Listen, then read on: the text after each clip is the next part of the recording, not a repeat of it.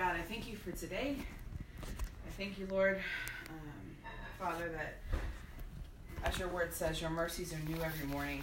I thank you, God, that you are sovereign. You are on your throne. Father, no matter what we see going on around us in this world, Father, we know that it doesn't faze you. Father, that you are the same yesterday, today, and forever. Father, I thank you that you love us and that you care for us and you know each and every part of us intimately. God, and we worship you and we praise you. And Father, I pray that you would help us to be able to focus as we enter into this time with you. And Father, that you would, Father, as we honor you, Father, that we would just receive whatever it is that you have for us today. In Jesus' name, amen. If you've been walking the same old road for miles and miles, if you've been hearing the same old voice of the same old lies, if you're trying to fill the same old holes inside, there's a better life. There's a better life. If you got pain, he's a pain taker. If you feel lost, he's a way maker. If you need freedom, saving, he's a prison shaking savior. If you got chains, he's a chain breaker. We've all searched for the light day in the dead of night. We've all found ourselves worn out from the same old fight. We've all run things we know just ain't right. And there's a better life. There's a better life. If you got pain, he's a pain taker.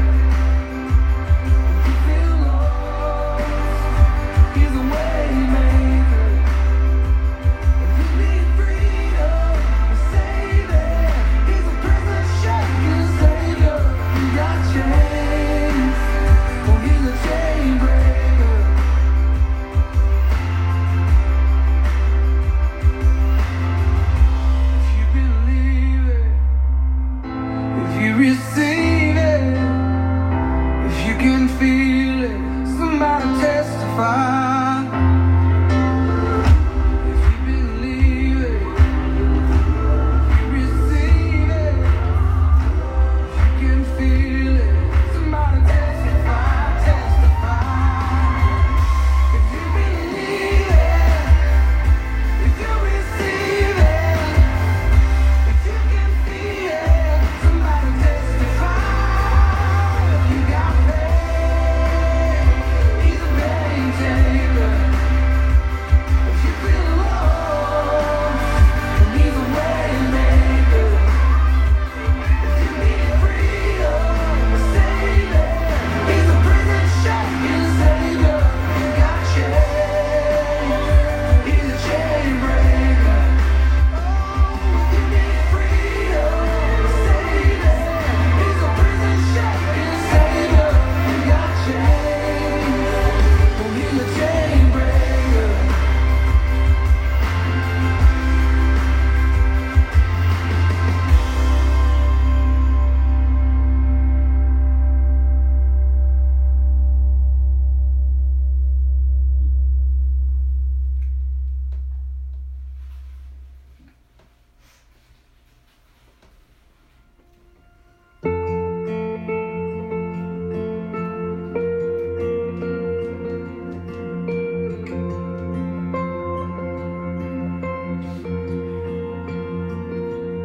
When he told you you're not good enough, when he told you you're not right, when he told you you're not strong enough to put up a good fight, when he told you you're not worthy, when he told you you're not loved, when he told you you're not beautiful, you'll never be enough.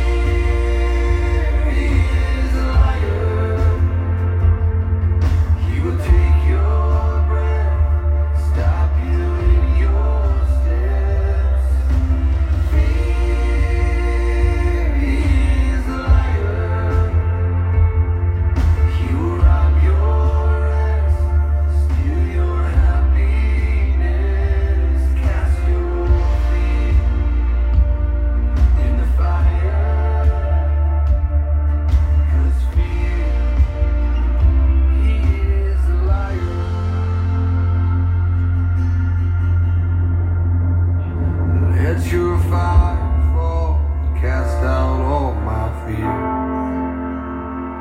Let your fire fall, your love's all I fear. Let your fire fall, cast out all my fear. Let your fire fall, your love is all I fear. Let your fire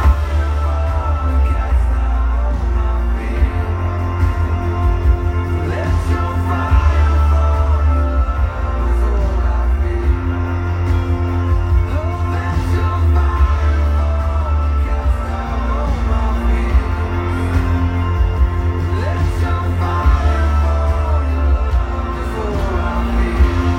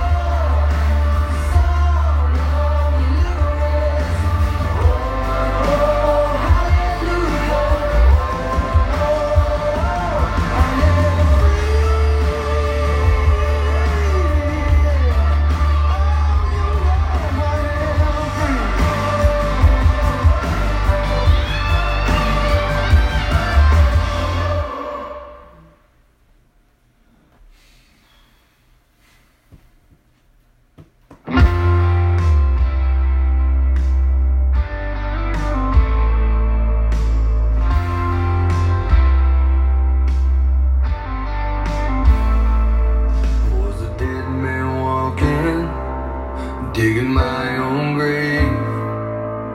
I know where to turn, bridges burn, throwing my life away. I was a rebel running until I found my end. Right at the place I heard your grace say I could start again. Everything changed when I fell on my knees. Everything changed when your love rescued me. I felt like a child, I was never the same. Everything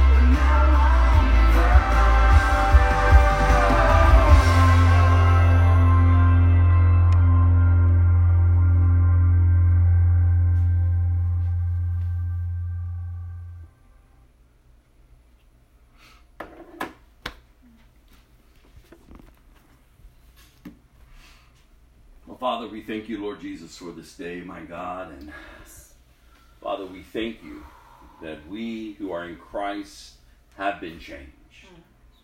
That we have been born again of a new nature. Father, we're no longer enslaved to sin.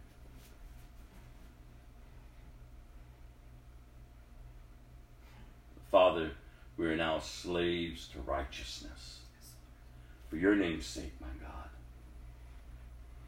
And Father, we lift up the church in Texas this morning, my God, as they're gathering this morning to worship you. Father, as a community and as the survivors from this congregation gather this morning, we pray, oh God, for their protection. We pray, oh God, that you would strengthen them, Lord. We pray, oh God, that they would continue to be a witness of your kingdom, of your love, of your grace, and of your comfort. We pray, oh God, for the family members of the young man who committed such a heinous crime, killed all these people. Father, we pray for his family this morning, God. Father, that if they do not know you, that, Father, they would come to know you. God, that they would come to a place, Father, that they would not be defined by this young man's actions. But God, that even in the middle of their grief, Lord, that you would meet them there.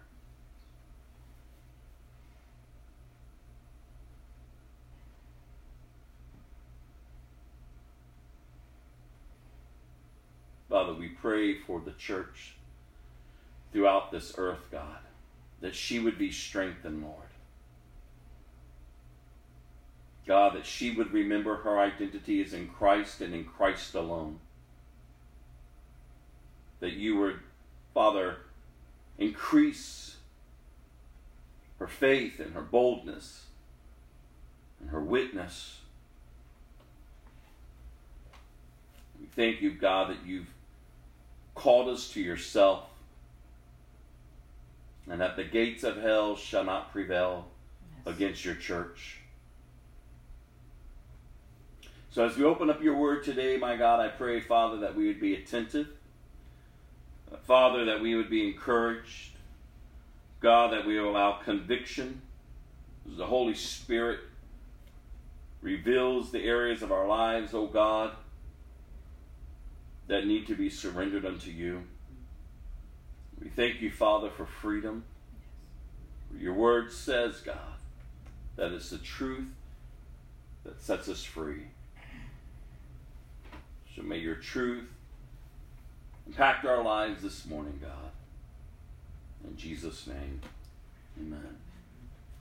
Well, we're going to kind of go off from our regular study this morning, and we're actually going to go to Romans chapter 7 is where we're starting. We've got a few scriptures. Some of them I'm sure we have gone through before.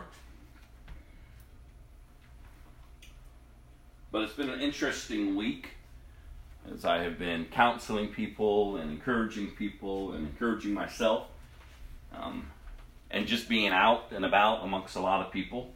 When I was at Universal Studios on Friday, Islands of Adventure, just a lot of people, and when you see the vast numbers of people and the need that's out there, when we hear these tragic events take place, whether it's in Texas or anywhere else, when we see that and hear of a lot of different things going on in Christians' lives and the church lives and congregations, it can seem at times, at least for me, overwhelming.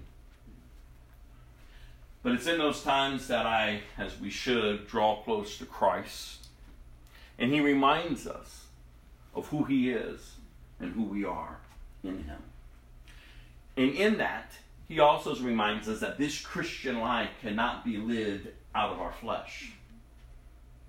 We've heard over and over here, and it's good to be reminded again, that if we're not walking according to the Spirit, we are living, gratifying the flesh.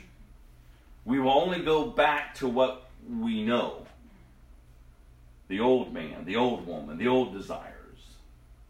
And I always say we shouldn't be surprised when it happens, because that's all we know. When we take our eyes off of Christ, when we forget of all of his goodness and of his love, when we choose to go our way, that's the only way to go back to. Because apart from him, we can do nothing. But I want to encourage us this day. Because as I've been praying throughout this week, and kind of just meditating on his truth and on his word, and I think about the Holy Spirit and how he's been given to us. Do we really seek his guidance? Do we really seek not to live a life that grieves the Holy Spirit? Do we really understand the life in which we're called to live now? Again, not on our own strength. Even Paul says to the church, why are you attempting to live it out in the flesh what you received in the Spirit? You can't. But we also understand the Word of God says that the Spirit and the flesh, they war inside of us. But greater is he that is in us and he that is in this world. The question before us today is, are we victorious? Are we living that victorious Christian life? Not based on a life with no problems or no issues, that doesn't mark a victorious life. What marks a victorious life is how you respond and how you continue to respond when the storms of life blow up against you, when circumstances and your foundation seems to crumble. Are you reminded of the fact that you are now part of a kingdom that cannot be shaken? Do you cling to the truth of Christ? Do you allow the Holy Spirit to be your comforter, to be your guide, to be your teacher? What do you do when the areas of your life are revealed because of the circumstances that are around you? Your heart is exposed and the sin is there. Are you repentive? Do you say, God, thank you for bringing this about to reveal what's still within me that needs to be surrendered to you? The Holy Spirit. He's been given to us. And I love the fact that He will not lead us astray. He will not lead us astray. The Holy Spirit is not going to teach us something that Jesus Himself didn't teach. The Holy Spirit comes to confirm what the Word has already been established. Confirm who Jesus is. The Holy Spirit. We live in a fallen world. We know this. We know that the temporalness of life will always be screaming in our face. But as believers, are we looking heavenward? Are we focusing and fixing our eyes on Jesus? And in doing so, do we understand the fact that while we are still here, while there's breath in our body, we are to be about our Father's business? We talk a lot about it here. Or at least I talk a lot about it here, about advancing His kingdom, about being effective harvesters, upholding truth, first to yourself and then to others. Living a life that is revealing Christ and what He has done in and through your life, because we are being changed, we are being transformed day in and day out, maturing and growing in Christ. The fullness of joy. When we think of His grace, the power to transform us, not the license to sin. Like there is victory in Christ. And so as we look at Romans 7, and we're going to start at verse 14, Paul writes, "So the trouble is not with the law, for it is spiritual and good. The trouble is with me, for I am all too human, a slave to sin." Now, further up, he's talking about how God's law reveals our sin. The reason why God gave the law was to reveal the sin in our lives, our condition, and our need for a Savior. God knew that mankind could not keep the law, the 10 Commandments. And when man tries and strives in himself to try to keep it, he will always fail. It's funny, in chapter 6 of Romans, he talks about this, the power of sin is broken. And yet here we find himself in chapter 7 saying to himself, or writing to the church, "The trouble is with me, for I am all too human, a slave to sin." But he doesn't stop there. And thank God he didn't just stop there. He's encouraging the fact and to the church of those who are struggling with sin. And far too many times, this portion of Scripture has been used to justify your struggling. To justify and giving yourself the right. Well, and you hear a lot of people say, well, Paul struggled. We make excuses for our struggling. And if you've been around me, I tell you, I don't make light of people struggling with sin in their lives. But the reason why they're struggling is that they're still enjoying it. The reason why they keep getting themselves to it is because they still desire it. And it is tormenting to live a double life. To have one foot in and one foot out. It's tormenting. Oh, it is. It is a struggle to try to maintain holiness and righteousness in front of others, but inwardly knowing that you're just full of darkness. Oh, it is a struggle. But struggling is not the life of a believer.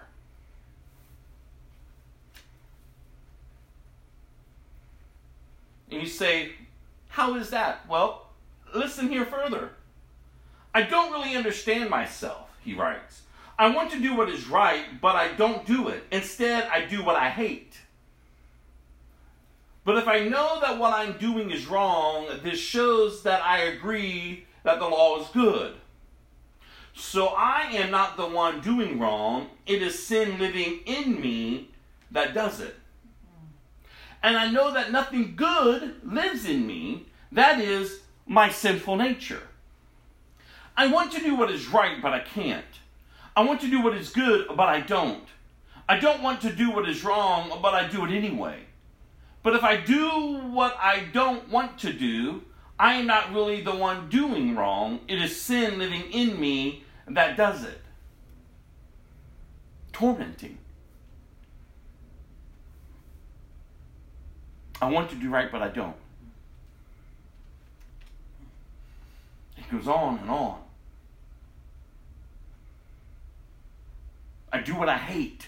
I really don't want to, but I do. I know that when this is working in me, I see that the law is good because the law is revealing to me this condition, this sinful nature that is in control of me.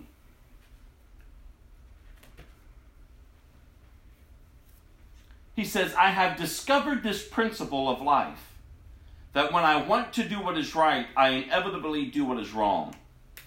I love God's law with all my heart, but there is another power within me that is at war with my mind.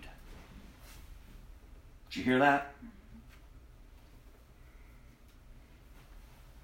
I have discovered this principle of life, that when I want to do what is right, I inevitably do what is wrong.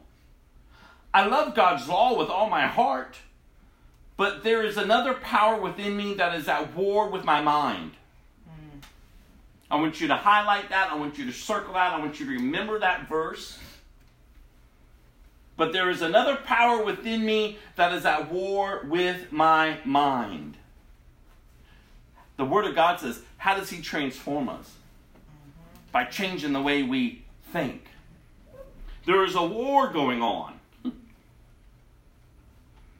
And he goes on, this power makes me a slave to the sin that is still within me. Oh, what a miserable person I am.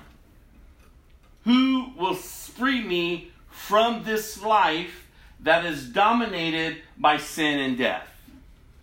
And a lot of times that's where we stop. A lot of times, even when it's preached, that's where we stop. And we say the struggle is real. We're just going to struggle. We're just human. We're just always going to continue to sin.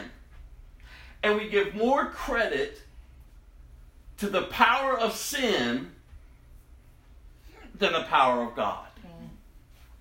Because Paul doesn't stop there and leave it of a poor, miserable, wretched man that I am. No, these are questions he's asking. These are questions that he's encouraging the church to give thought to. Who will free me from this life that is dominated by sin and death? Then he answers it. Thank God. The answer is in Jesus Christ our Lord. So you see how it is. In my mind, I really want to obey God's law, but because of my sinful nature, I am a slave to sin. So now there is no condemnation for those who belong to Christ Jesus. And because you belong to him, listen to this, the power of the life-giving Spirit has freed you from the power of sin that leads to death. Amen. So in and of myself, if I'm just going to live for myself, if I'm still going to give in to my desires, if I'm still going to allow the war to be waged in my mind, then all I'm going to do is give thought to my struggle. If I'm going to give thought to my sin nature, then that's how I'm going to live. But when I realize that as a Christian, that I have been empowered, that my hope and my answer is in Jesus Christ alone, not in of myself. In and of myself, I'm just a slave to sin, that old nature, that old way of living.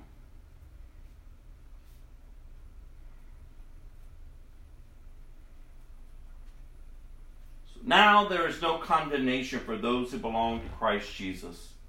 And because you belong to him, the power of the life-giving Spirit has freed you from the power of sin that leads to death.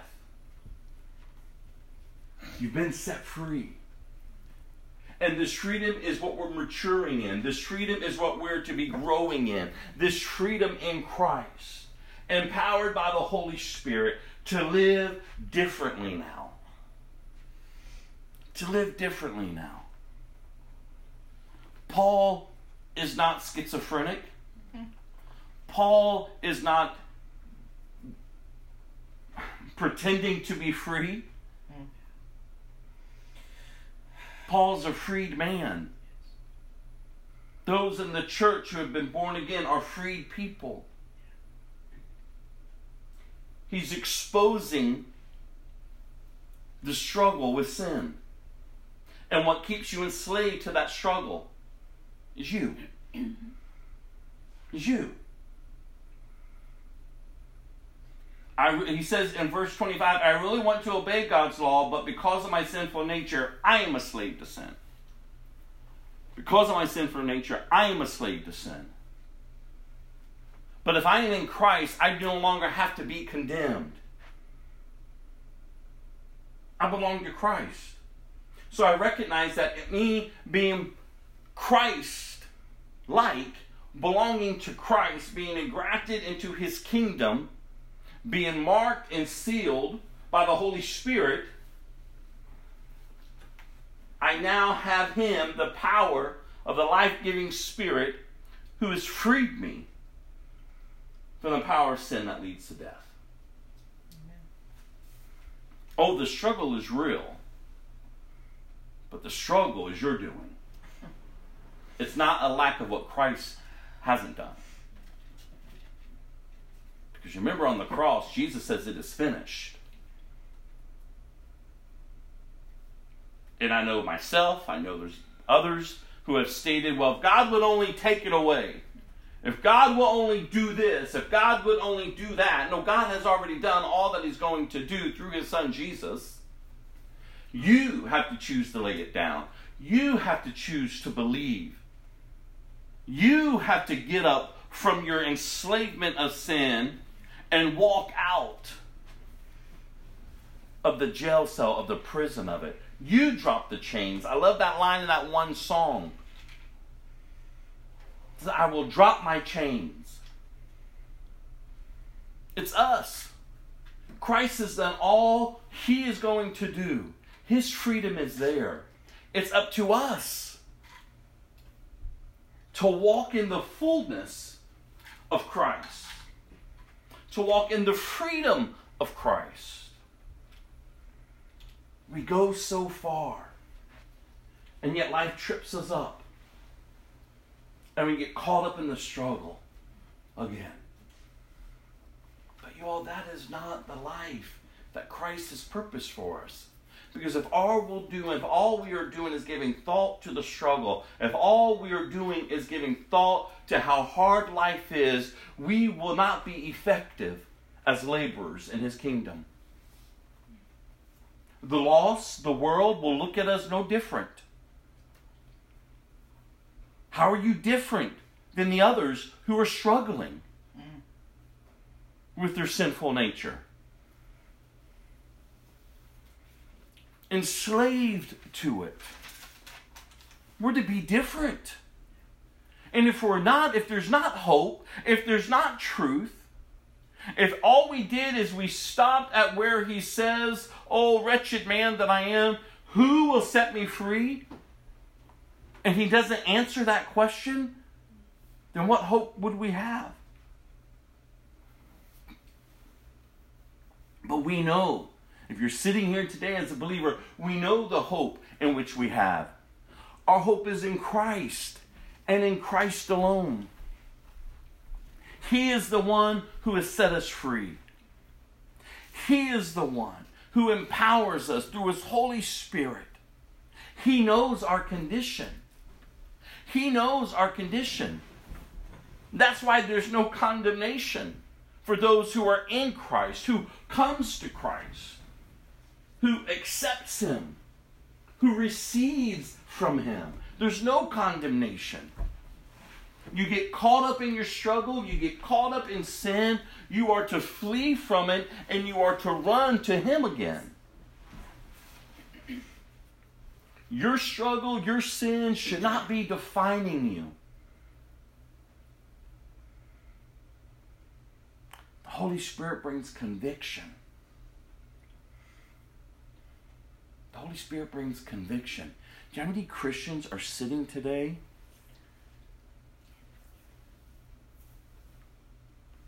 enslaved to sin, continuing to be enslaved by their own doing? And they're going to have to give an account to that. By their own doing. We try to justify our struggles. We try to justify why we live apart from Christ. And sometimes I hesitate to even say Christians.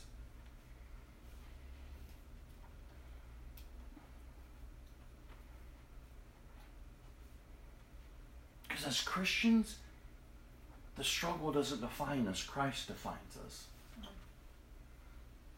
I mean, we're going to read Scripture again today.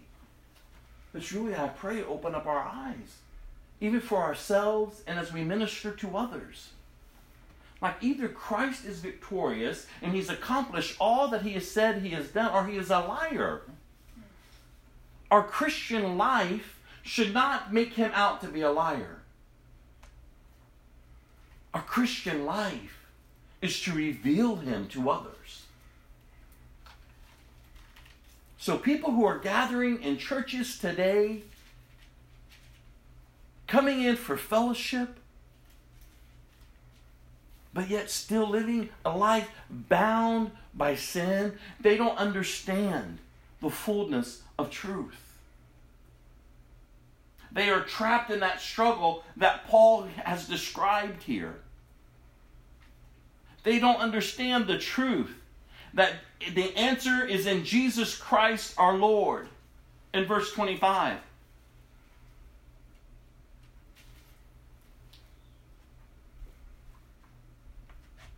He goes on, chapter 8, verse 3. The law of Moses was unable to save us because of our weakness, of our sinful nature. So God did what the law could not do.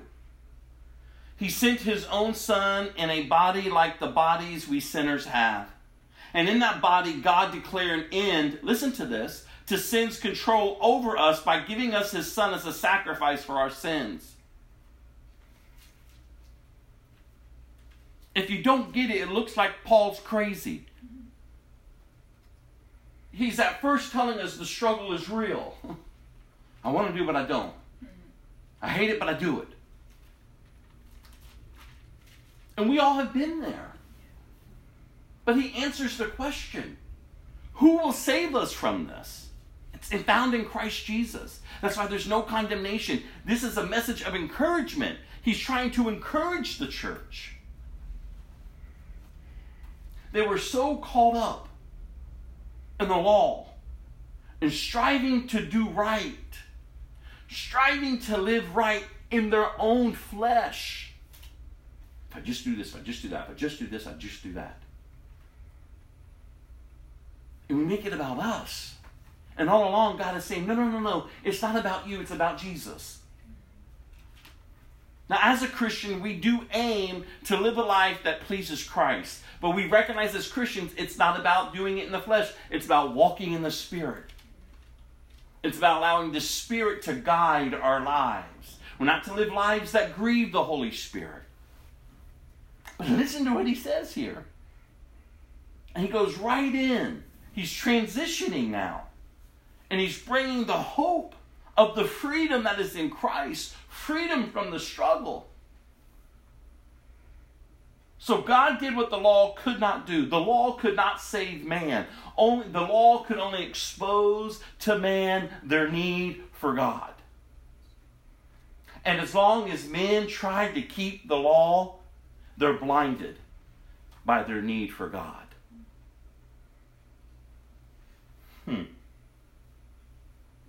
So God did what the law could not do. He sent his son, his own son, in a body like these bodies we sinners have. And in that body, God declared an end to sin's control over us by giving his son as a sacrifice for our sins.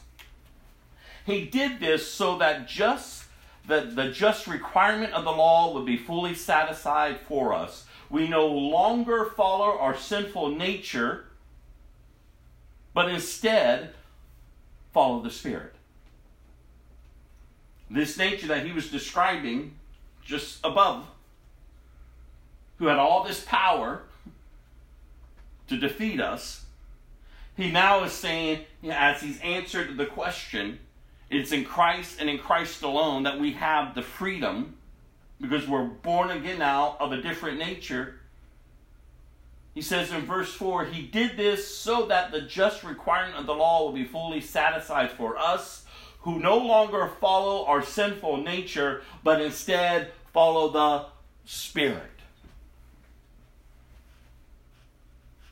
Freedom that is in Christ. The freedom from the struggle. What's our excuse for still going the ways of the flesh? Again, if our message isn't the freedom that is found in Christ, then what message do we have? How are we making a mockery of all that he came to do? Because he came to fulfill the law. Like, God knew our condition. And all along, Jesus, the cross was purposed. Because all along, as you've heard me teach and as you open up the Word and you see for yourself from Genesis to Revelation, God is looking for a people that he can call his own, and that in return they will call him their God.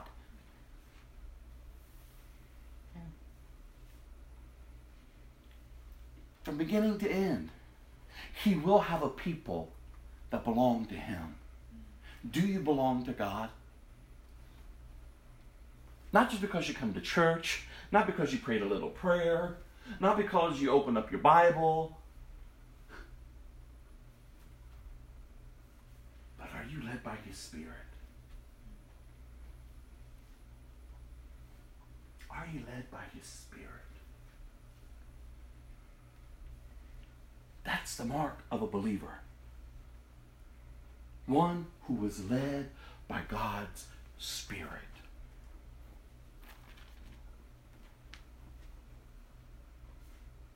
Verse 5, he goes on here now. Those who are dominated by the sinful nature think about sinful things.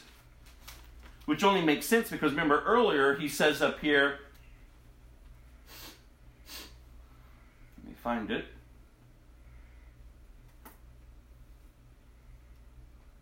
In verse 22 of chapter 7, I love God's law with all my heart, but there is another power within me that is at war with my mind. See, when we're just thinking about the struggle, when we're just thinking about the desires, it dominates us. Those who are dominated by the sinful nature think about sinful things, but those who are controlled, I love that picture, by the Holy Spirit, think about the things that pleases the Spirit. So let's just get real here. Are you going through your life, are you going through your days giving thought about pleasing the Holy Spirit? You're not to be living a life that grieves Him. You are to be living a life that's pleasing to Him. And if you're not, then I just want to challenge us this morning. Why aren't you? Why aren't you? Not making excuses. Well, if this was right in my life, and that was right in my life, and this was right in my life, oh, I would be sold out for God.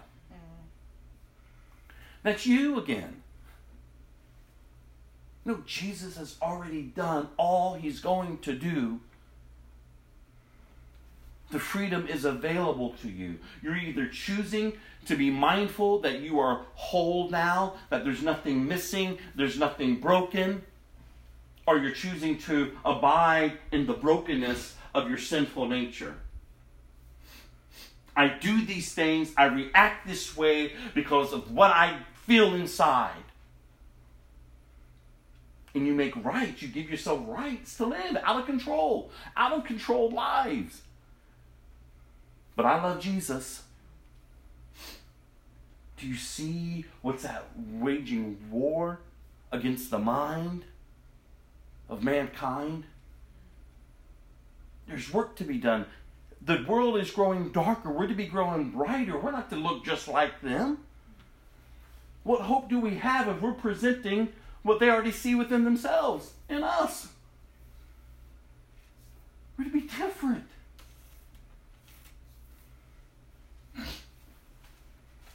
Those who are dominated by the sinful nature think about sinful things, but those who are controlled by the Holy Spirit think about things that pleases the Spirit.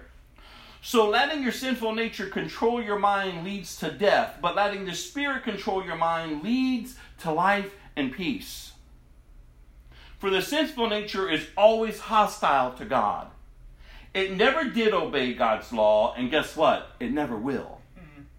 That is why those who are still under the control of their sinful nature can never please God.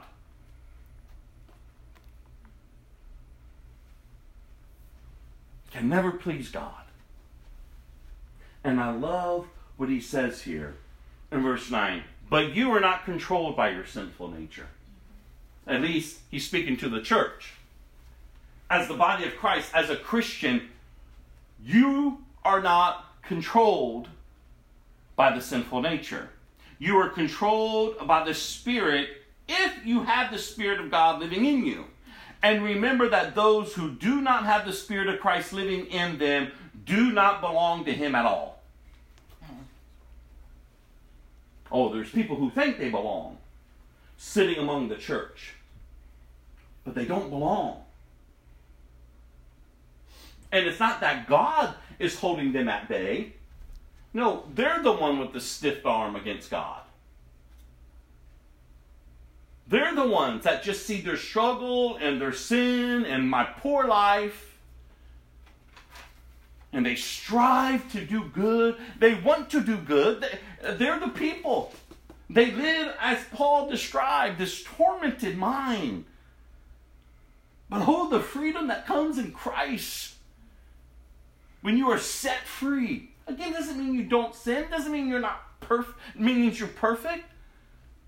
No, but it's a whole different way of looking at life now. Because you've been liberated. You've been set free from the old man, from the old woman. And when you do sin as a Christian, it doesn't have dominion over you like is described here. No, you feel the conviction of the Holy Spirit because remember how you should be living. It is to please the Spirit.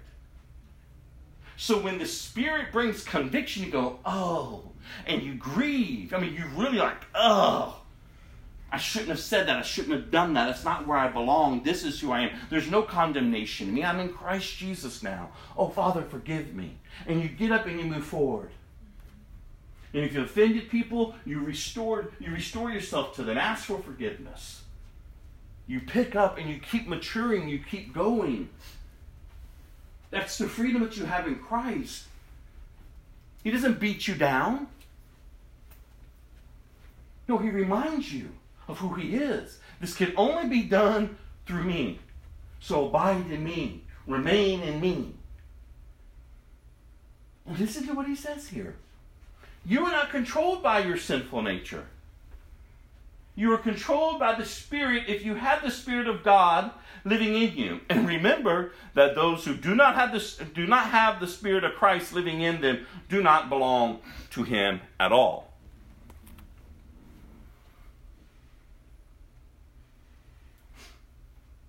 And Christ lives within you.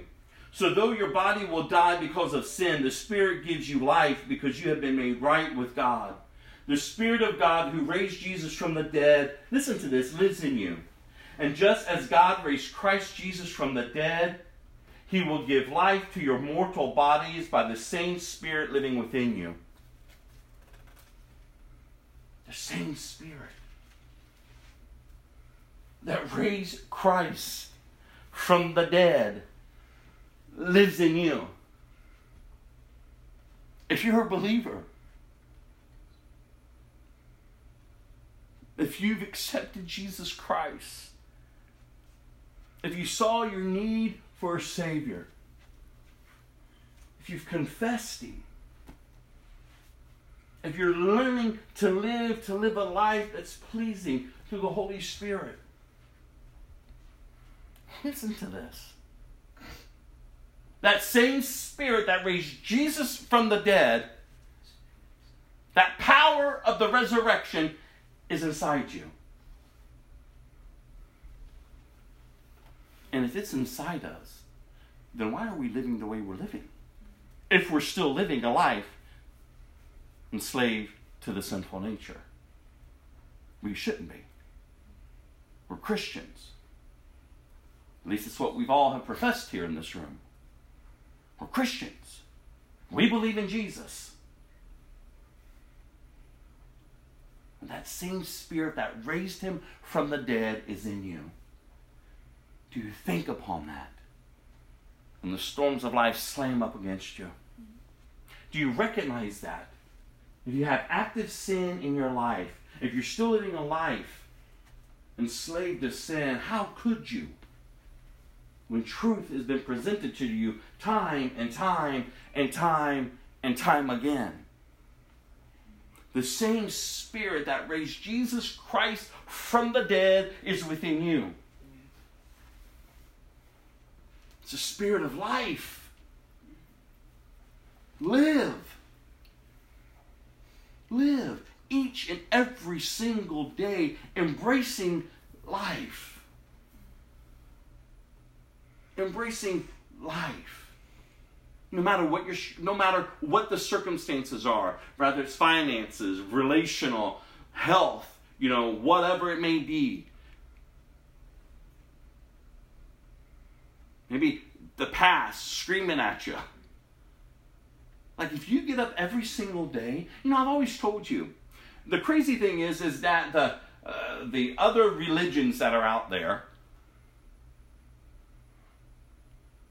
their foundational teachings, the majority of them, are biblical. The only thing they're missing is the truth, Jesus. They're not following Jesus, but yet they will follow his principles. Yet they will follow the principles of his kingdom, but they will not respect or turn to the king. And a lot of them live a lot more carefree lives than Christians. That's ridiculous. We not only have the principles of the kingdom, we're supposed to be submitted to the king. Revealing him.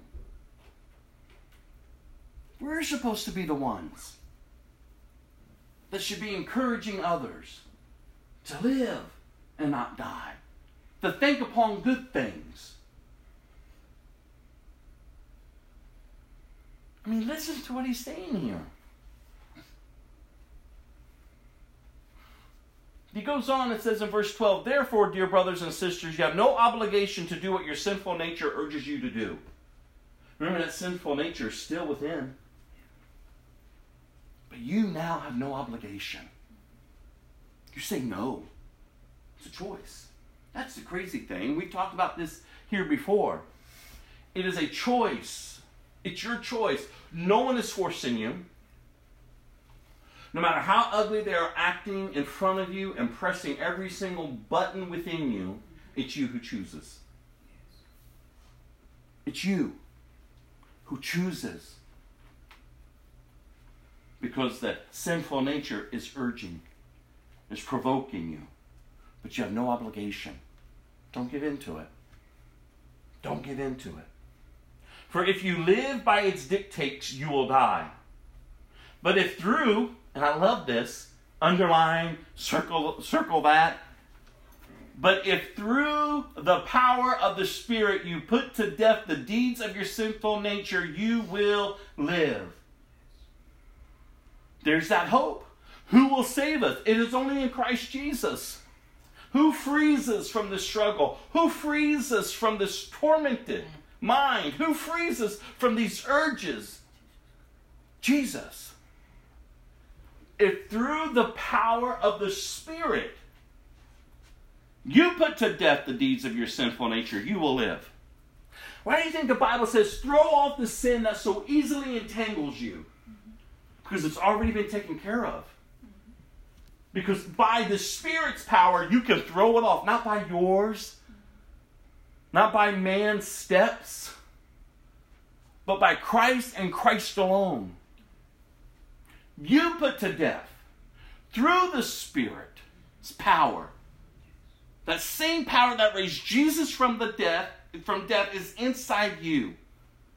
And if you tap into that, and if you say, I'm living a life that wants to please the Holy Spirit, I'm going to make choices today that will please my King, you will put to death the urges, the sinful nature. And do you realize how people will see our lives? Like there's something different about you. Why do you think in that one portion of Scripture where it says, if you were a thief, quit stealing? Work hard now, and then not only work hard, give away. Give to the poor. If you have a dirty mouth, a potty mouth, stop it. And let the words that come out of your mouth build up.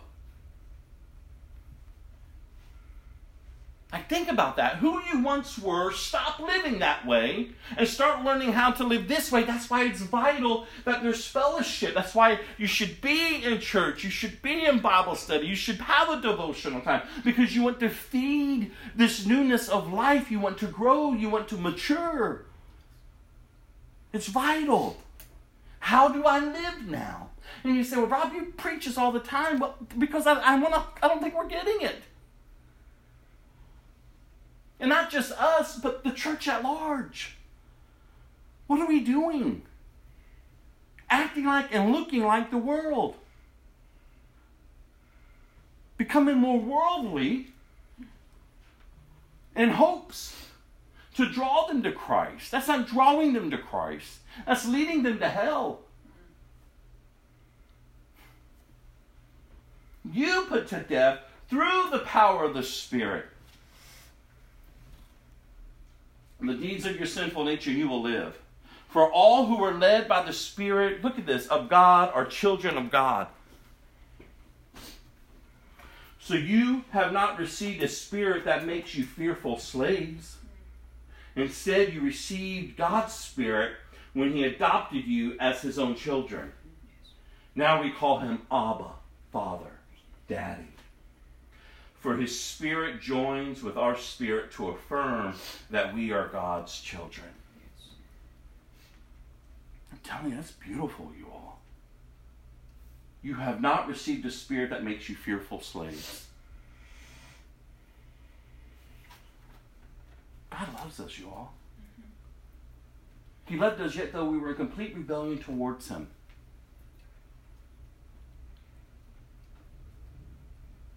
He doesn't keep a scorecard, if you would, of all your striving, trying to do right and trying to do good. No, when he looks at you, he sees Jesus. Like Jesus paid it all. You don't have to strive in and of your own self to do good.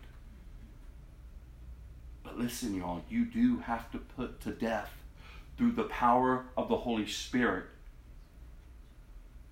that sinful nature that still lurks within you. Because the more ground you give it, the more that you feast off that, wow, the less you're becoming Christ-like. And ultimately, if that is what is your purpose, then what do you have but death? Separation from God. But for those who walk according to the Spirit, for those who live a life that is pleasing to God, you don't have to be afraid, if you would. You don't have to question, am I saved, am I not saved? Am I damned to hell? No, you don't have to be afraid, because there's an assurance that comes. That you know, that you know, that you know. Not because of your works, because of Jesus's. And because of the Holy Spirit. That you have been engrafted into his kingdom. That you have been given the right to call him Daddy. You've been given the right. His Spirit will join with your spirit to affirm that you are a child of God. That you're a child of God. I mean, come on, you all. Does that mean something to us this morning? I mean, when you leave here today, or when you go out and you're amongst the world, like, are you really understanding it? Like, there is a way in which we are to live. Go to John chapter 14.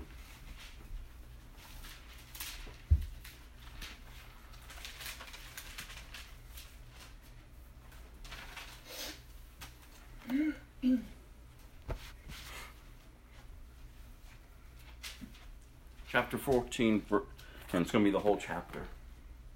Jesus' words. Don't let your hearts be troubled. Trust in God, and trust also in me. There is more than enough room in my Father's home. If this were not so, would I have told you that I'm going to prepare a place for you? When everything is ready, I will come and get you, so that you will always be with me where I am. And you know the way to where I'm going. No, we don't, Lord. No, we don't know, Lord, Thomas said. We have no idea where you are going. So how can we know the way? And then Jesus told him, I am the way, the truth, and the life. No one can come to the Father except through me. If you had really known me, you would know who my Father is. From now on, you do know him and have seen him. Philip said, Lord, show us the Father, and we will be satisfied. And Jesus replied, have I been with you all this time, Philip, and yet you still don't know who I am? And yet we've talked about this before, this portion of Scripture. Have you been around him all this time, and yet you still don't know who he is? He is the way. He is the truth. He is the life.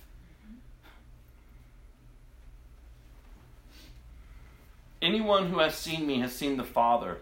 So why are you asking me to show him to you? Don't you believe that I am in the Father and the Father is in me? The words I speak are not my own, but my Father who lives in me does his work through me. Just believe that I am in the Father and the Father is in me, or at least believe because of the work you have seen me do. I tell you the truth. Anyone who believes in me will do the same works I have done, and even greater works, because I am going to be with the Father. You can ask for anything in my name and I will do it, so that the Son can bring glory to the Father. You ask me for anything in my name and I will do it. And what we're asking is not according to the flesh, as if he is some genie in the sky. No, because we're to be Christ-like. And Jesus himself said, I've come just to do the will of the Father. That's how you should be living. That's how you should be maturing in your faith and growing, learning to be prayerful about the Father's will for your life and the life of others. Pray. Jesus himself said, you will do the works as I did, and even so greater works, because I'm there.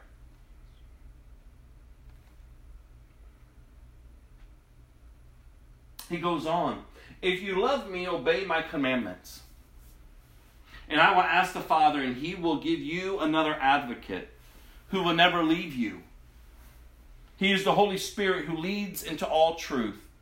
The world cannot receive him because it isn't looking for him and doesn't recognize him. But you know him because he lives with you now and later will be in you. No, I will not abandon you as orphans. I will come to you. Soon the world will no longer see me, but you will see me. Since I live, you will also live. When I am raised to life again, and you will know that I am in my Father, and you are in me, and I am in you. Those who accept my commandments and obey them are the ones who love me. And because they love me, my Father will love them, and I will love them and reveal myself to each of them. Judas, not Judas Iscariot, but the other disciple with that name, said to him, Lord, why are you going to reveal yourself only to us and not to the world at large? Jesus replied, all who love me will do what I say. My Father will love them, and I will come and make our home with each of them. Anyone who doesn't love me will not obey me. And remember, my words are not my own. What I am telling you is from the Father who sent me. I am telling you these things now while I'm still with you. But when the Father sends the advocate as my representative, that is the Holy Spirit, he will teach you everything and will remind you of everything I have told you. I am leaving you with a gift of peace, of mind and heart. And the peace I give is a gift the world cannot give. So don't be troubled or afraid. Remember what I told you. I'm going away, but I will come back to you again.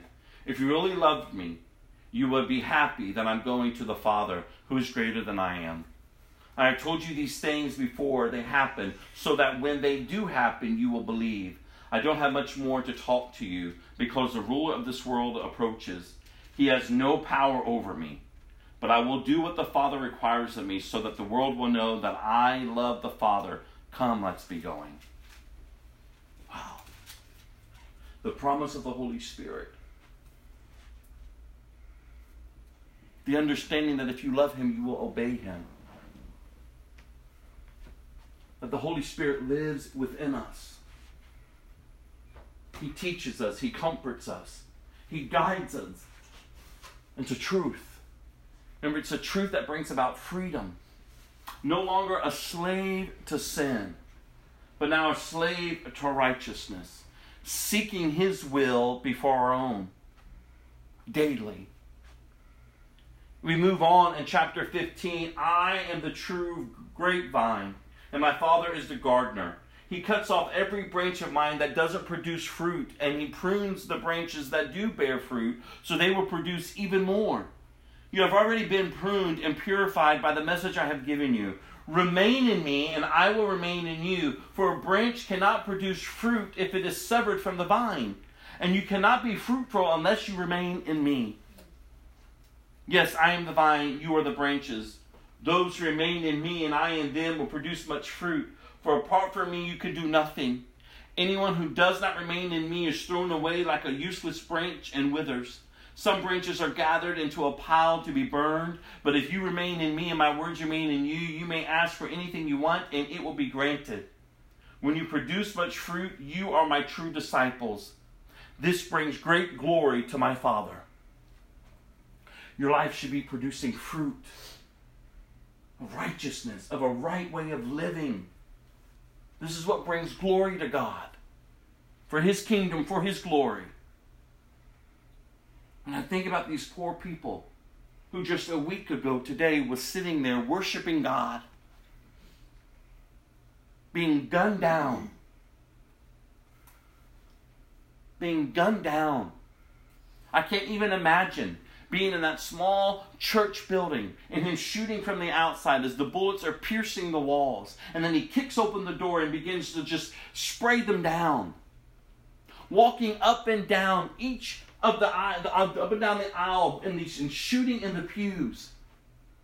And one witness says all he kept saying was, all of you are going to die. I can't even imagine. I mean, these stories that we're hearing, especially those 3 kids whose mother gave her own life to protect them. That one woman who played dead. Evil went in and slaughtered those people. But I tell you, I was so moved by the pastor when he went to that microphone. And he said at that press conference, just lean into Jesus. Just lean into Jesus. And to think that they're gathering right now, today, to worship God. Beautiful. It brings glory to God to do what is right.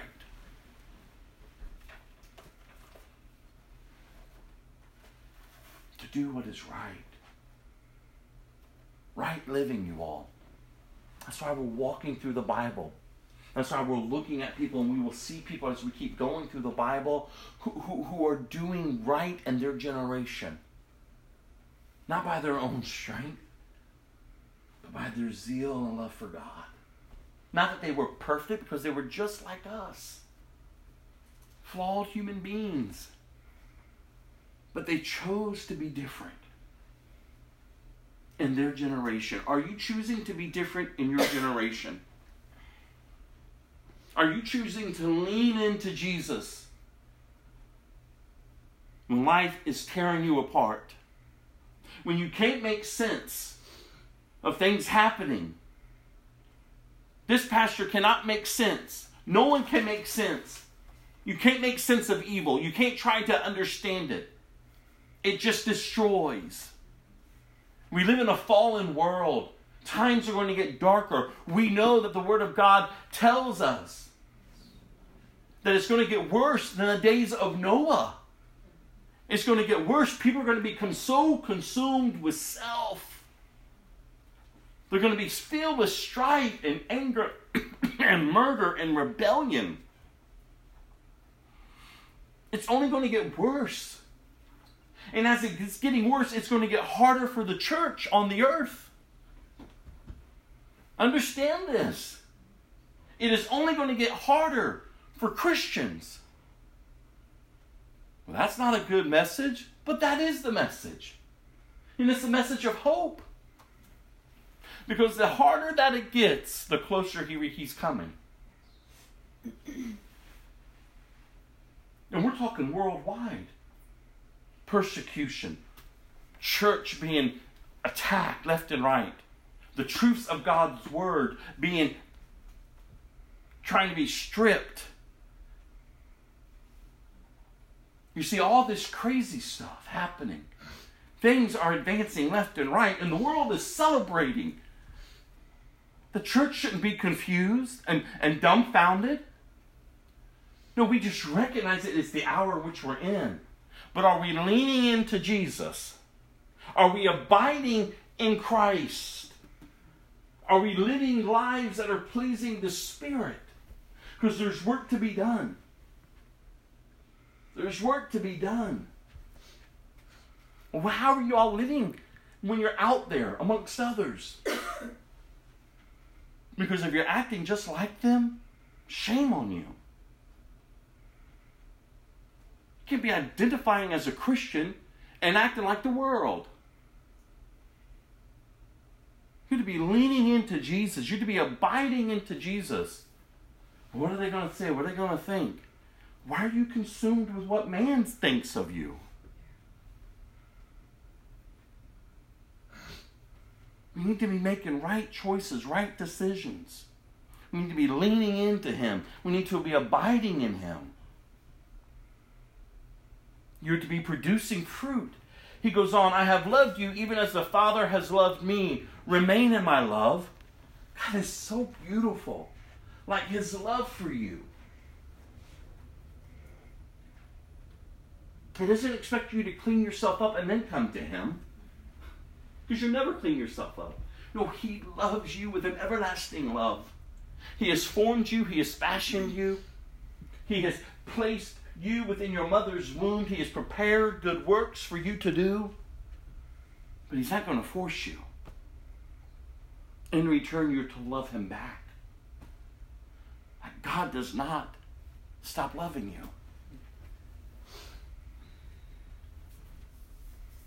Think of that for a moment. God loves everyone. His desire is that none will perish, but He knows that there will be those who will. He knows the ones who would say no, stiff-armed to Him. I'm going to keep doing me. I'm going to keep living my life. Even if I, sitting in church, I'm still going to do me, living my life. And so even with those who are engulfed with His wrath for eternity, it's still an expression of His love. Let that sink in for a moment.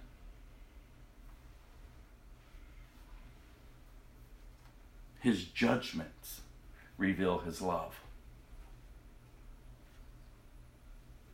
He loves you enough that if that's the way you want to go, then have what you want. Because He's revealed Himself time and time and time and time and time again to mankind. That's why He is just when He brings His judgment. When those who refuse His love receive what they've wanted all along, is to be separated from Him. It's what you wanted. So experience it for eternity. And I know we like to make, the gospel look all so sweet. And that everyone's singing Kumbaya and marching into heaven. That's not happening, you all. You will know them by the fruit of their lives.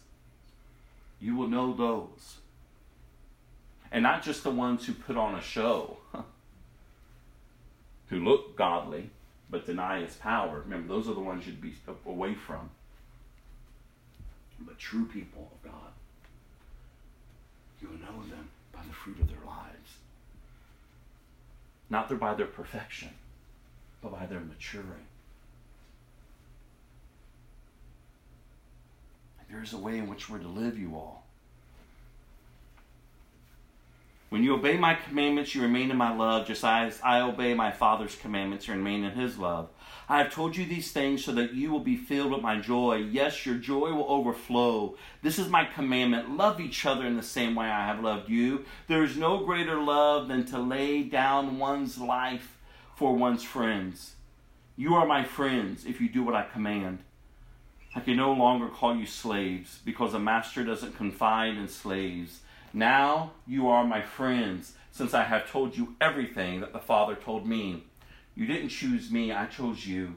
I appointed you to go and produce lasting fruit, so that the Father will give you whatever you ask for using my name. This is my command. Love each other. Love each other. If the world hates you, remember it hated me first. The world will love you as one of its own if you belong to it. But you are no longer part of the world. I chose you to come out of the world, so it hates you. Do you remember what I told you? A slave is not greater than the master. Since they persecuted me, naturally they will persecute you. And if they had listened to me, they would listen to you. They will do all of this to you because of me, for they have rejected the one who sent me. They would not be guilty if I had not come and spoken to them, but now they have no excuse for their sin. Anyone who hates me also hates my Father. If I hadn't done such miraculous signs among them that no one else could do, they would not be guilty. But as it is, they have seen everything I did, yet they still hate me and my Father. This fulfills what is written in Scriptures. They hated me without cause. But I will send you the Advocate, the Spirit of truth. Notice how he keeps comforting them. Keeps comforting them. You're going to receive the Holy Spirit. He will come to you from the Father and will testify all about me. And you must also testify about me because you have been with me from the beginning of my ministry. Chapter 16, 1 through 15. I have told you these things so that you won't abandon your faith. He's preparing his disciples. He's preparing us. When all these things come against you, it's going to happen. But don't abandon your faith. For you will be expelled from synagogues. And at the time is coming when those who kill you will think they are doing a holy service for God. This is because they have never known the Father or me. Yes, I'm telling you these things now so that when they happen, you will remember my warning. I didn't tell you earlier because I was going to be with you for a while longer. But now I'm going away to the one who sent me, and not one of you is asking where I'm going. Instead, you grieve because of what I've told you. But in fact, it is best for you that I go away, because if I don't, again, the Advocate, the Holy Spirit, won't come. If I do go away, then I will send him to you. And when he comes, listen. This is important that you understand this about the Holy Spirit. What is he to do when he comes? What is his purpose? Here we go. He will convict the world of its sin and of God's righteousness and of the coming judgment. The world's sin is that it refuses to believe in me. Righteousness is being available because I go to the Father and you will see me no more. Judgment will come because the ruler of this world has already been judged. There's so much more I want to tell you, but you can't bear it now. When the Spirit of truth comes, he will guide you into all truth. He will not speak on his own, but will tell you what he has heard. He will tell you about the future. He will bring me glory by telling you whatever he receives from me. All that belongs to the Father is mine. That is why I said the Spirit will tell you whatever he receives from me. There's a lot of people talking about, oh, they heard from God. The Spirit of God has spoken to them. The Spirit of God is leading me. And yet what they're saying and where they're going does not line up with the truth of God's Word. The Holy Spirit will never testify something that Jesus hasn't already established. So be careful of those that you're listening to. Be careful of those who are quick to say, well, the Lord told me this. And yet, what has been told doesn't line up with God's truth. Careful. He comes to bring conviction.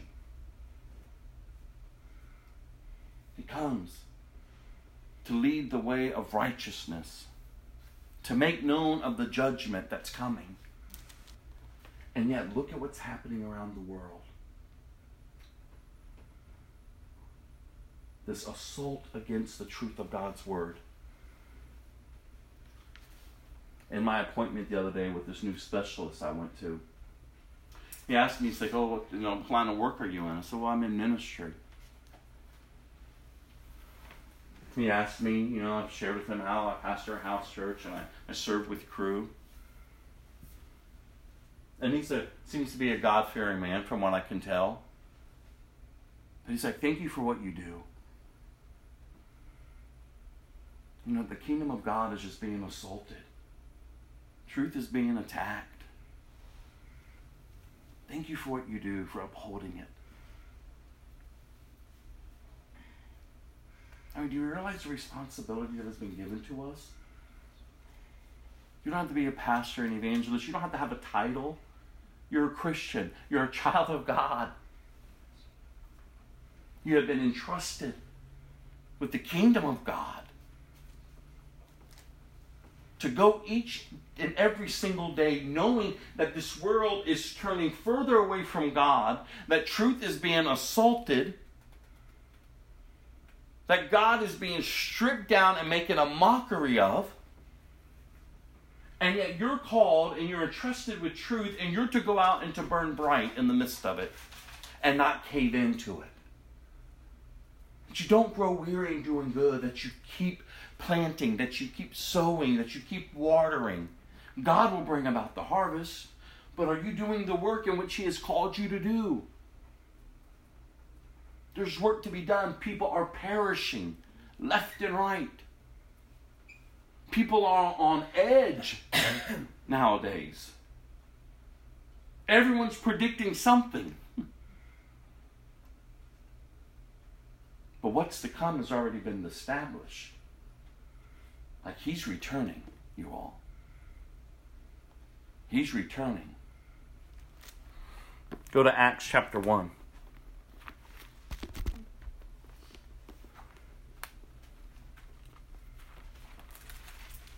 The fulfillment of what Jesus was saying there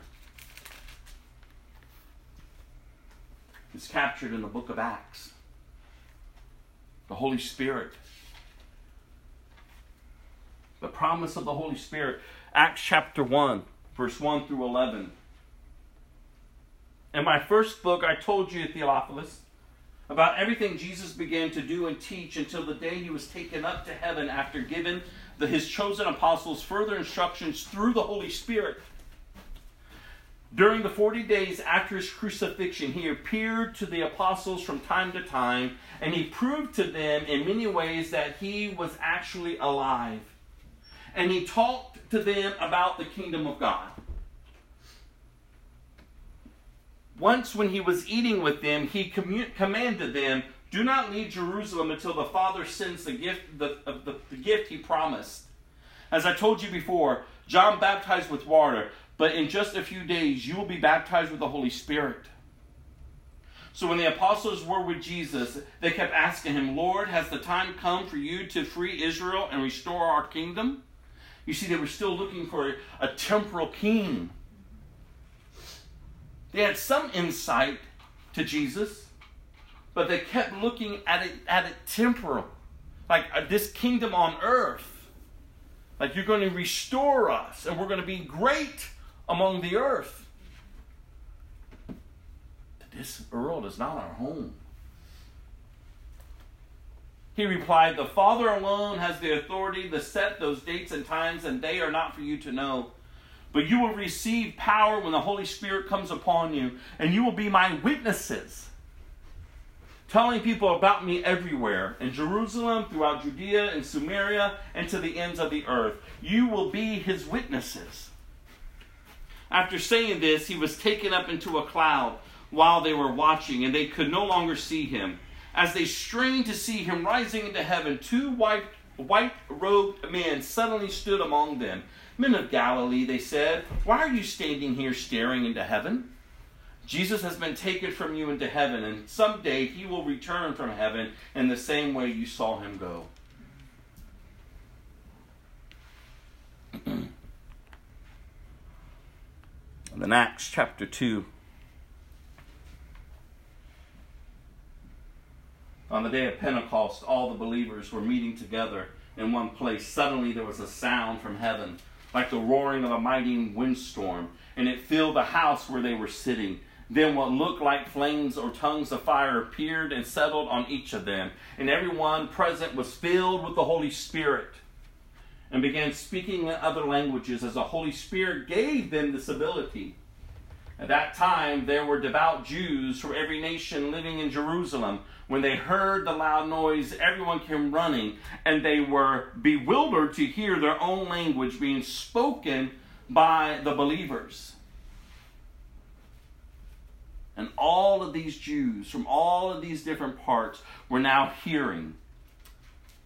And it says here in verse 11, and we all hear these people speaking in our own language about the wonderful things God has done. They finally began to hear. in their own language the wonderful things that God has done through Jesus, you all. They stood there amazed and perplexed. What can this mean? They asked each other. But others in the crowd ridiculed them, saying, they're all just drunk. That's all. There will always be those in your life that will hinder or try to hinder what God is doing among you. Careful. Careful of those that you are allowing in. And then we see that Peter steps forward and Peter preaches with boldness about Christ Jesus. And in that day it says in verse 41 of chapter 2, those who believed what Peter said were baptized and added to the church that day about 3,000 in all. And then we see in verse 42 the birth of the church. The believers begin to form a community. All the believers devoted themselves to the apostles' teaching and to fellowship and to sharing in meals, including the Lord's Supper and to prayer. A deep sense of awe came over them all, and the apostles performed many miraculous signs and wonders. And all the believers met together in one place and shared everything they had. They sold their property and possessions and shared the money with those in need. They worshiped together at the temple each day, met in homes for the Lord's Supper, and shared their meals with great joy and generosity, all the while praising God and enjoying the goodwill of all the people. And each day the Lord added to their fellowship those who were being saved. The Holy Spirit, you all.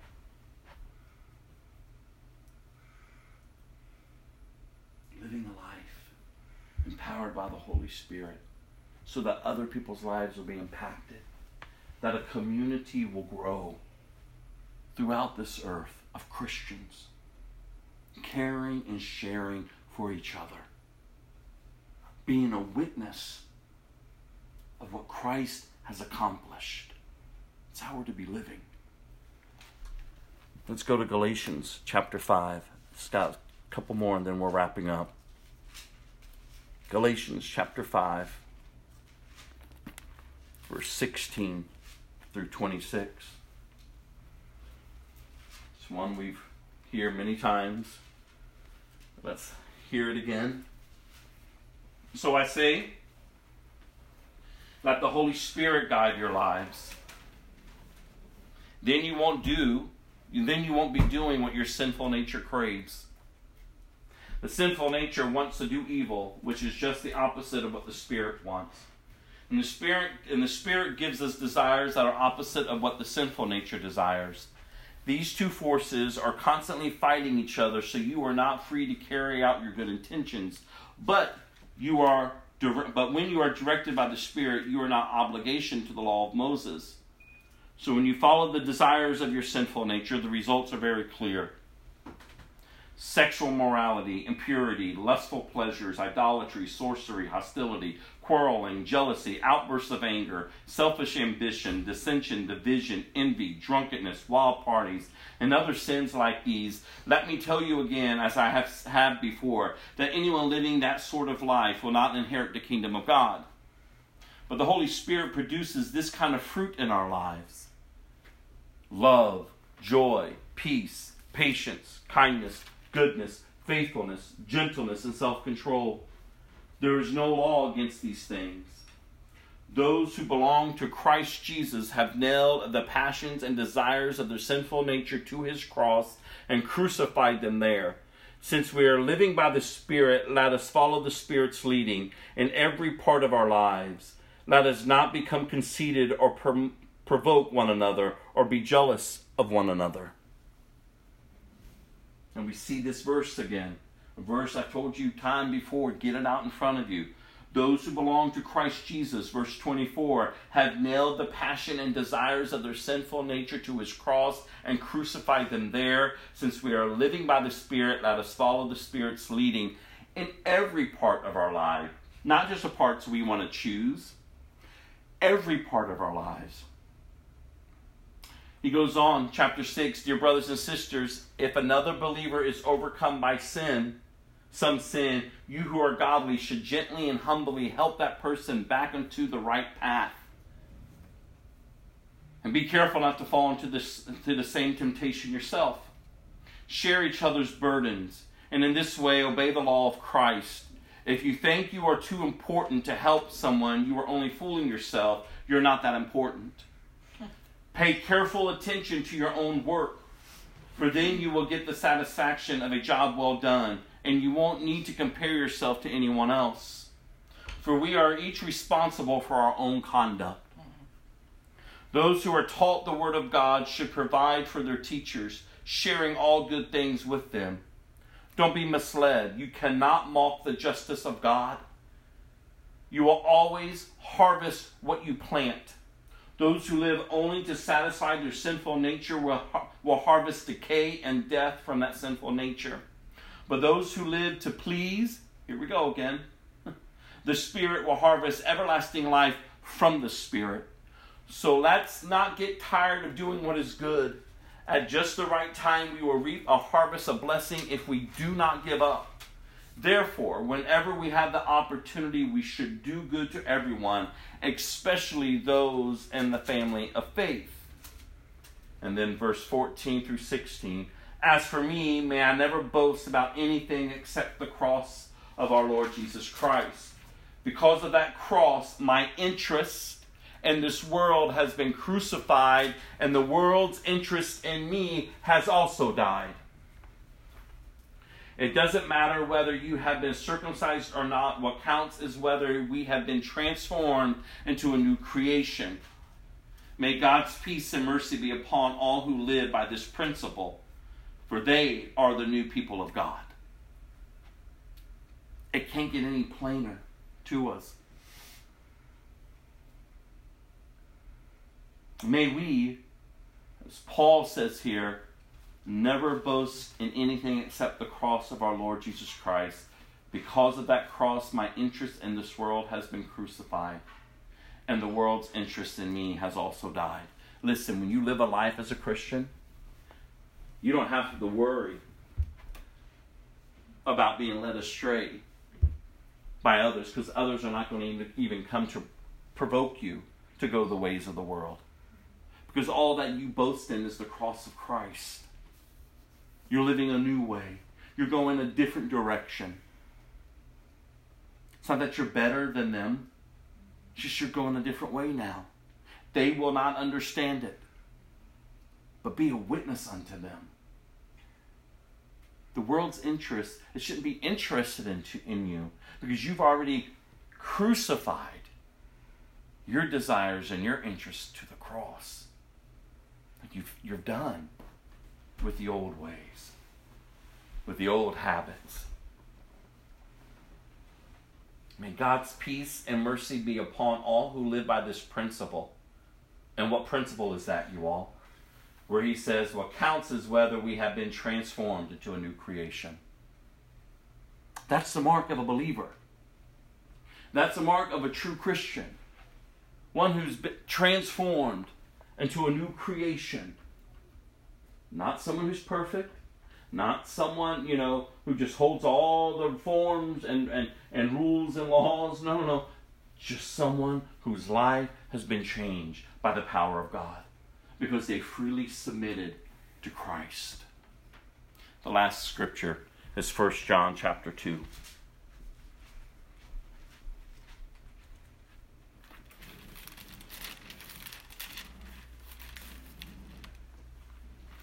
First John chapter 2, verse 1 through 6. And then verse 15 through 17 of the same chapter. So chapter 2, verse 1 through 6. My children, I am writing this to you so that you will not sin. But if anyone does sin, we have, and here's that word again, advocate, who pleads our case before the Father. He is Jesus Christ, the one who is truly righteous. He himself is a sacrifice that atones for our sins, and not only our sins, but the sins of all the world. And we can be sure that we know him if we obey his commandments. If someone claims, I know God, but doesn't obey God's commandment, that person is a liar and is not living in truth. But those who obey God's word truly show how completely they love him. That is how we know we are living in him. Those who say they live in God should live their lives as Jesus did.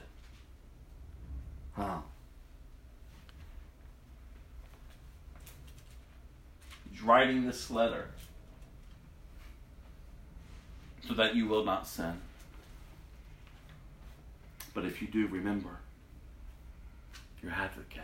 Remember Jesus. Because again, it kind of ties in from our opening. Paul says, I keep doing what I don't want to do. The things I hate, I do. I want to do right, but I seem I can't because sin is working in me. Oh, wretched man that I am, this miserable man that I am, who can help me? Who can help you? And then he answers the question, you all. It is only through Jesus Christ. He is the way, he is the truth, he is the life.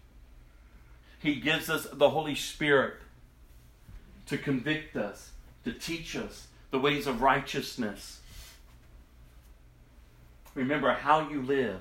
You either will be a fragrance, a sweet-smelling fragrance to those who are being saved, if you're living a way of Christ, or you will be a stench of death to those who are perishing. But live, you all. Live as one who is in obedience, who's obeying Christ, who's abiding in Christ, not striving in your own strength to do good and to be good because you can't. Your goodness only comes through Christ. Like the freedom that comes, the expression of his love, that he calls you out. Remember, he says, I chose you. You didn't choose me. Like I chose you. Come to me. I love you with an everlasting love. This world is not your home. Like I'm going away. I'm preparing our place, our home. I'm coming soon. And the church all throughout the generations is being reminded to abide in Christ. I'm writing to you so that you will not sin. But if you do, remember. That's why a believer's life is not to be plagued and defined by sin. No, believer's life, by this principle, you will know because they're a life that has been transformed. A life that's been transformed. So, closing verse 15 through 17. Do not love this world nor the things it offers you. For when you love the world, you do not have the love of the Father in you. For the world offers only a craving. Listen to this.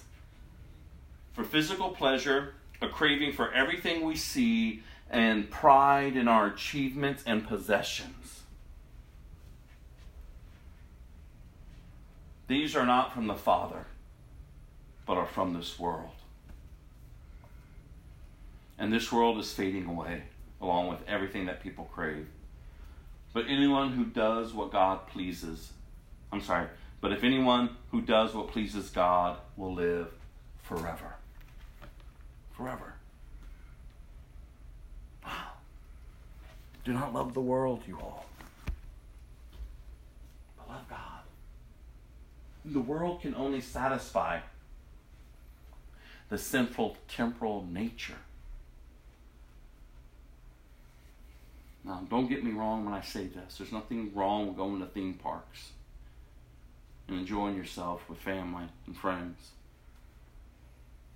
But I'm telling you, I spent a lot of time the other day amongst a lot of people in those parks.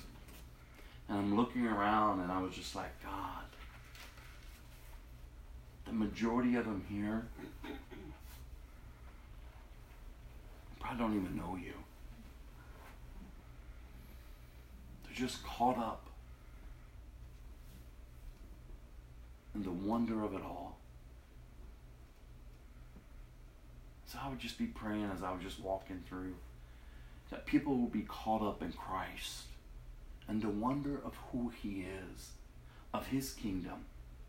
Like, this earth is beautiful. I mean, man can create and design beautiful things. But all of this is fading away. We're here today and we're gone tomorrow. And the world can only offer these desires to just to cling to the things of this world, to satisfy temporal desires. But in the end, when we take our last breath, we stand before the eternal God. And we're to be like him. I saw all these people dressed up in their favorite characters and all these different things running amok in the crowds. And they took the time to present themselves to look like these stories. And I was like, God, how sad.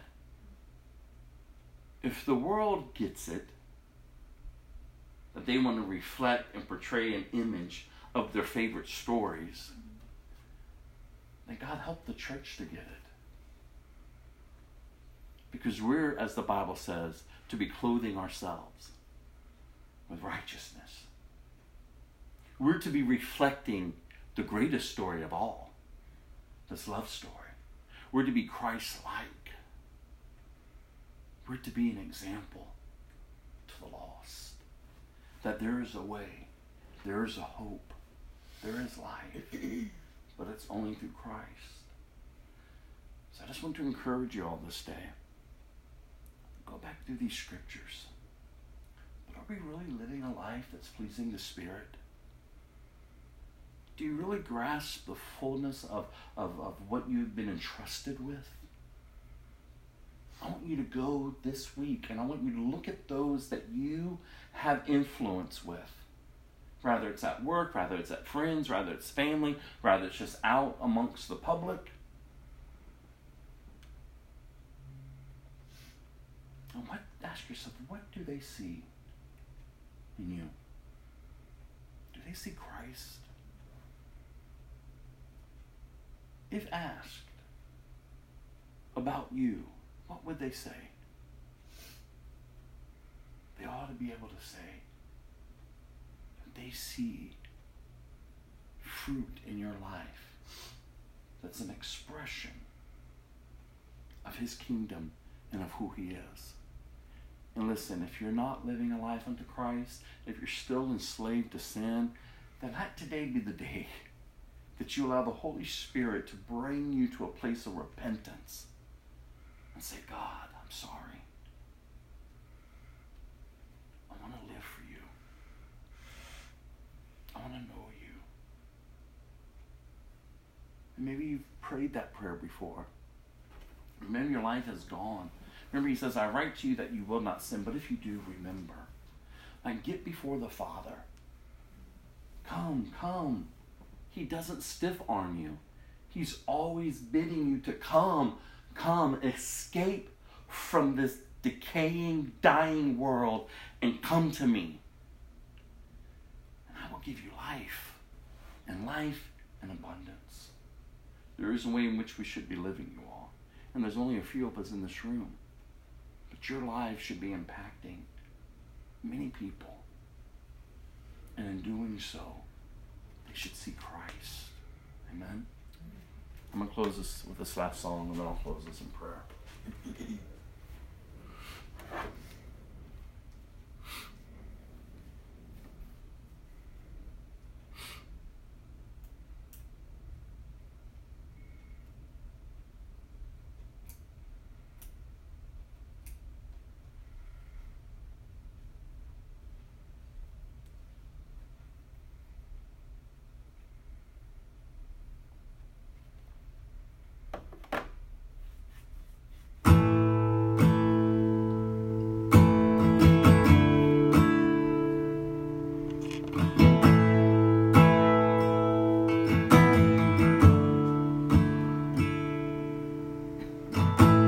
Hear the voice of love that's calling. There's a chair that waits for you, and a friend to everything you're going through.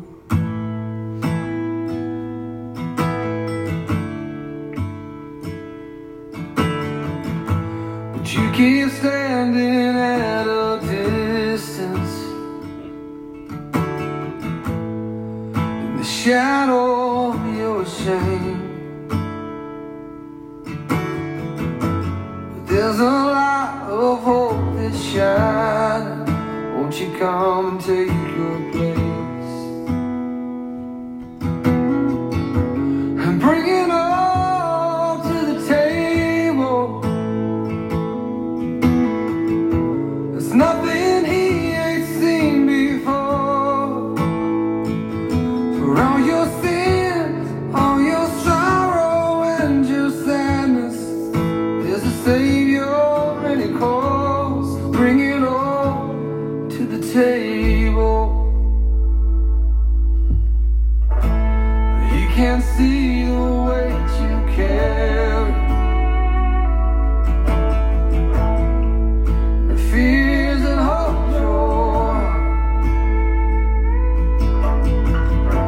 But through the cross you've been forgiven. You're accepted as you are. So bring it all to the table. There's nothing he ain't seen before. For all your trials, all your worries and your burdens, there's a Savior and he calls. Bring it all to the table. Bring it all.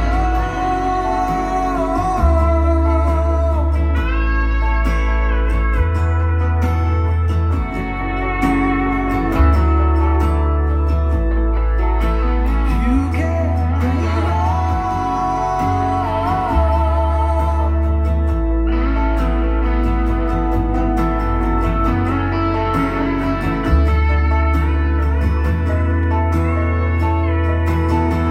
come on in, take your place. There's no one who's turned away. All you sinners, all you saints, come right in and find your grace. Come on in, take your place. There's no one who's turned away. All you sinners, all you saints, come right in and find your grace. And bring it all to the table. There's nothing he ain't seen before. For all your sin, all your sorrow and your sadness, there's a Savior and he calls. Bring it all to the table.